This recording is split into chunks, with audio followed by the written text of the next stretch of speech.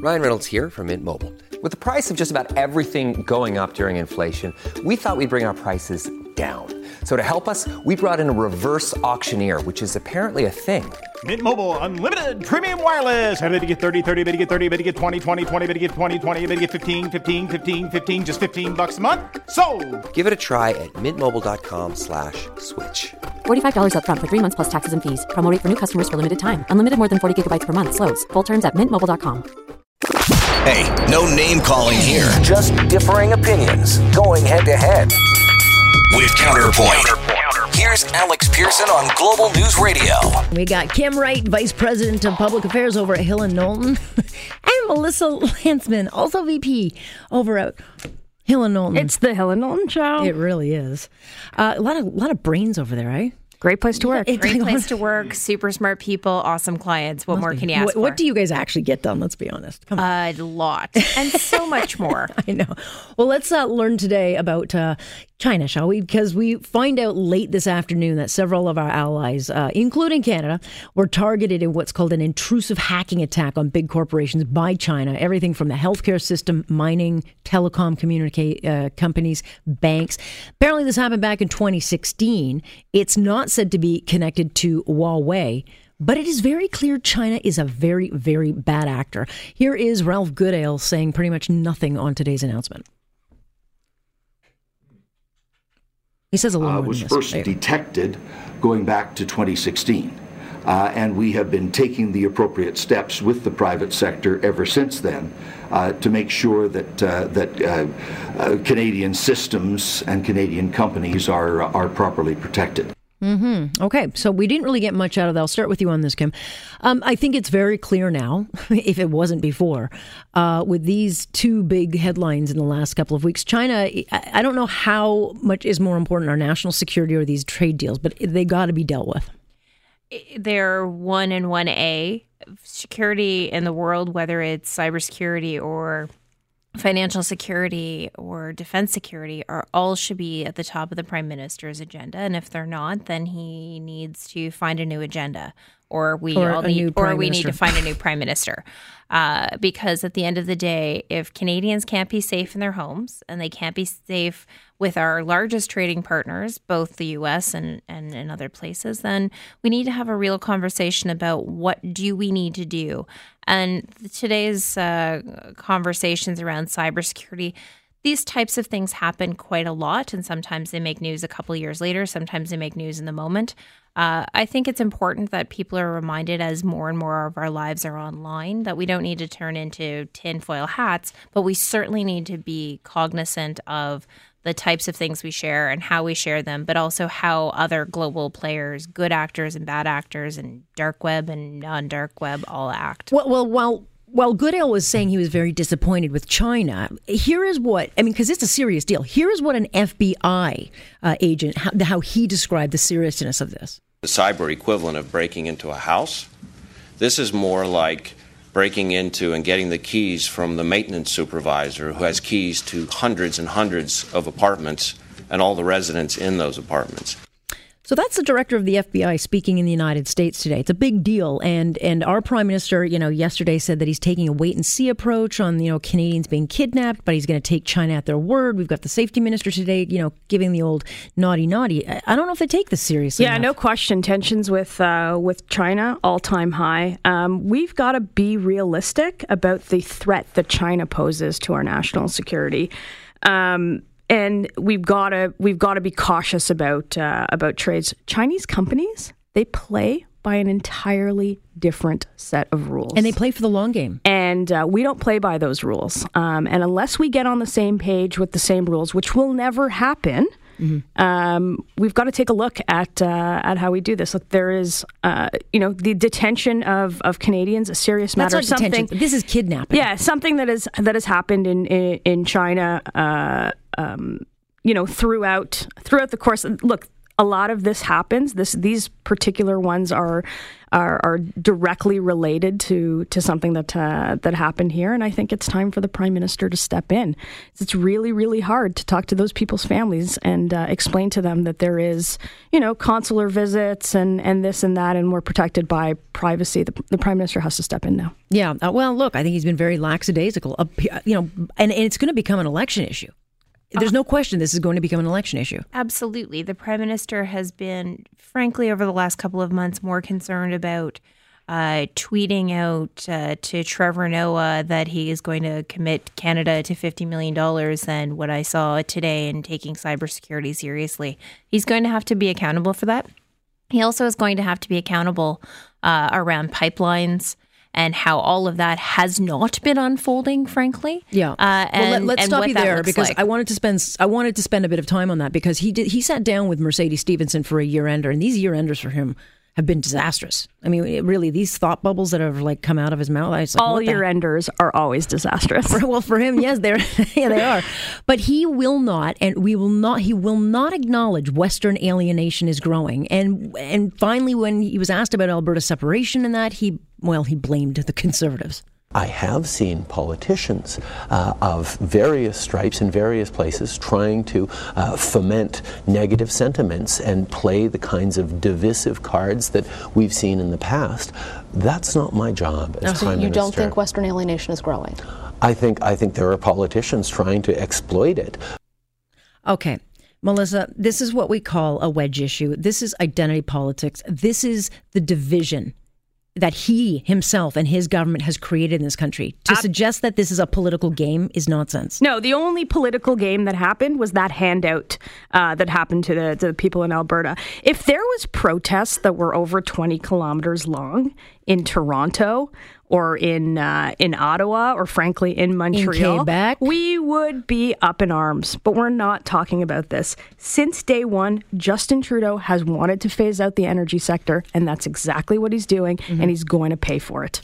Well, no, Canadians are going to pay for it. Look, I open my show on this because I talk about Alberta a lot. I have absolutely no faith that this government wants to get the oil out because they've spent too many years trying to keep it in the ground, and now they're just starting to see the rewards of all that activism, including Notley. All the people that say they're going to save Alberta now are the very same people that got us into this position. So the Prime Minister is trying to placate British Columbians versus Alberta because they've done the math, and Alberta and Saskatchewan are not on their radar in terms of re-election. And he looks no further than his own family, who alienated Alberta years ago and still managed to win. So, the Prime Minister and his team have looked at this and went, okay, this is the amount we can afford to lose electorally and still get reelected. I think what he's not really understanding is how much this has impacted communities across Canada. Everyone now has relatives, lots of relatives that are dependent on the oil and gas industry and the Alberta economy. I mean, Alberta's talking separation. If you also look at, from my hometown, I wonder when that happened before in Justin Trudeau's life. Right, but exactly. Now it makes sense for them. And I mean, look, I know Alberta because I got a lot of friends there. I live there, so I have a vested interest. This to me is disgraceful that this conversation's even happening. And if you look at places like Windsor, if you look at places like Atlantic Canada, who all, frankly, a good chunk of their communities relocated to Fort Mac and other places. This is going to have an impact for him in places where Alberta might not have had the same sort of resonance 10, 15 years ago, but they certainly do now when you've got all these direct flights to Alberta because that's where people are trying to get jobs.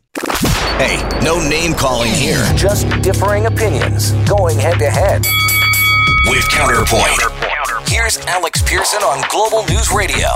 We got Kim Wright and Melissa Landsman weighing off on all things. Let's get into round 2 of Counterpoint. And Catherine McKenna out talking to the media today because even with the national carbon tax, phasing out coal, forcing, the use of cleaner fuels, buildings being more efficient, Canada is still 79 million tons of greenhouse gases shy of hitting the targets that we were supposed to hit by 2030. So Catherine McKenna comes out today and says, well, we'll just have to do more, faster, and adopt things like, electric cars for everyone.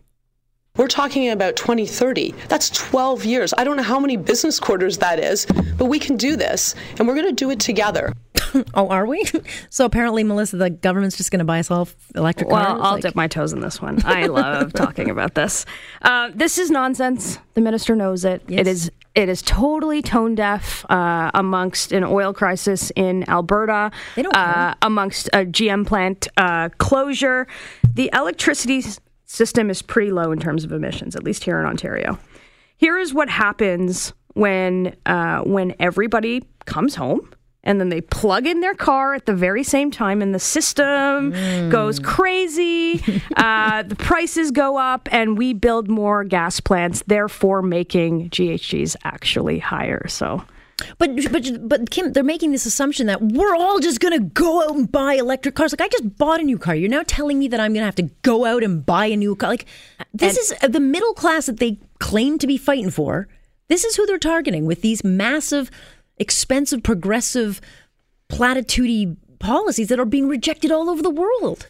And, you know, there's a lot of cars that are, frankly, more fuel efficient than the green versions of the same cars. So I also think that perhaps ministers and the Prime Minister could maybe do a few less flights around the world to conferences hither and yon talking about climate change plans and all of their great ideas and blowing through their carbon emissions themselves. So there's a lot of things that can be done that Canadians are doing, that consumer demand is driving.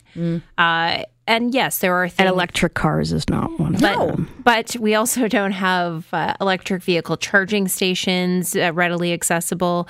Lots of things that need to be built in the infrastructure if electric cars were ever going to get there. I'm still waiting for my Jetsons flying car, but I guess I'll have to continue to wait for that because those haven't come quite on stream. What do you think about bringing back the $14,000 rebate for millionaires who drive Teslas? I don't. That was a good idea. Well, apparently it was. But, you know, it's interesting because I was reading this article in the Financial Times. Well, Tesla's now looking at maybe looking at that GM Oshawa plan. Yeah, no, they're not. No, who they're knows? Not. They're not. You know, if they had made that plan when the bailout happened in 2008, maybe we'd be there. But we're not. Maybe had the Harper government not sold their shares in GM, maybe we'd be in a better place. And maybe and the in a Ontario bargaining budget. place. It's a very good place to have been. It was a great paper balance of the budget. Maybe the Ontario government hadn't, walked away from shares in Hydro. There's so many things that these governments do. Or maybe the federal government shouldn't have, given the Oshawa plant or the GM dealership a relief in their loan, as they did earlier this year. There's so many things that the government does that doesn't make sense, and we just keep paying for it. Just like we'll continue paying for this green charade that we're all now locked into. I think this one's going to be a big one during the election. Of course it will be. It has to be. It's got to come to head. Well, look, people are really angry about this. This is pitting the middle class against those who are rich in cities who feel good about doing something about the climate. It's called the yellow vests, it's and it's that spreading. Simple. Yeah. Well, look, I read an article in the Financial Times today, and it said over the last decade, green technologies and industries is 3.1% of our GDP. It has not gone up 1%, and it's been responsible for 1.6% job growth. And it hasn't moved at all, despite all the subsidies, despite all the government help, despite all the talking about it. In 10 years, it has not done anything. And experts are saying it's clearly not catching on. Well, as I said, what's happening is that consumer demand are requiring companies and organizations to be better on the green front. And that has contributed to a lot of other things that the specific green industries may not have been capturing. But if you look at everything from a thinning of walls of bottles of water and Coke bottles to cars and vehicle emissions, they're all getting better, and that's a good thing. And I think that conversation needs to go forward. I think Minister McKenna might have wanted to choose her words a bit more carefully, as she also needs to choose some of her tweets a bit more carefully. She just needs to smile for once. I have a sense of humor. I'll just take that. I want to get on to the rules about edibles because edibles will fully be into effect October 17th of next year. It could, in fact, be in earlier by April, but that's the target date. But some of the rules, they can't be refrigerated, which... Okay.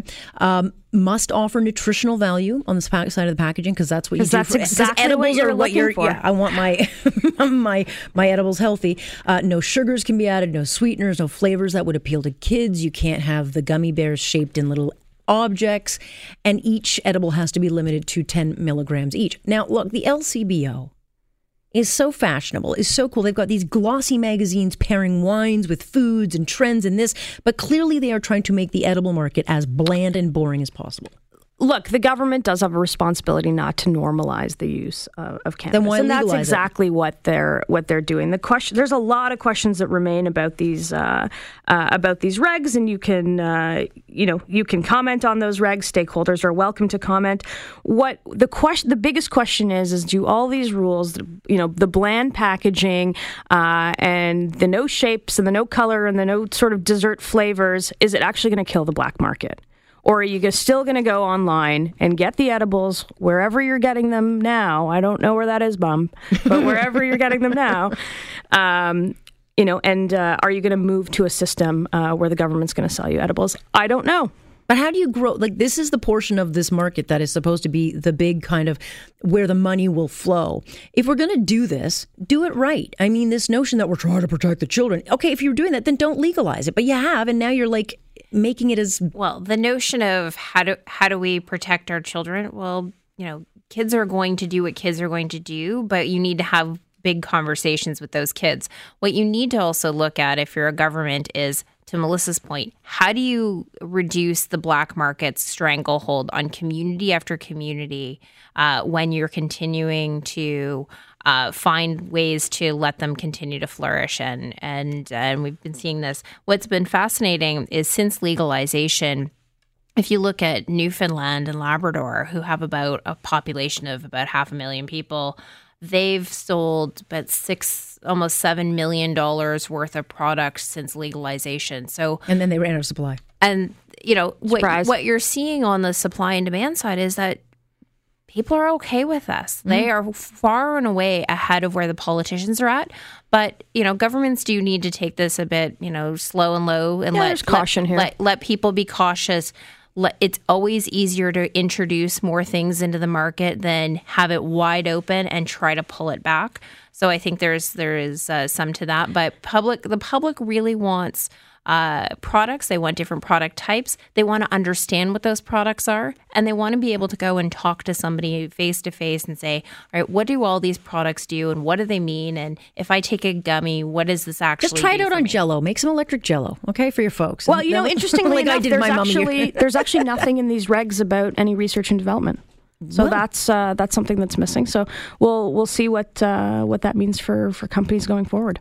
All right, guys, we'll leave it there. Thank you. Thank you. Kim Wright and Melissa Landsman joining us tonight, and I wish them both a Merry Christmas. Well, not you, Melissa, but you, Kim. Happy travels. We're On Point. I'm Alex Pearson. This is Global News Radio. You're listening to On Point with Alex Pearson on Global News Radio.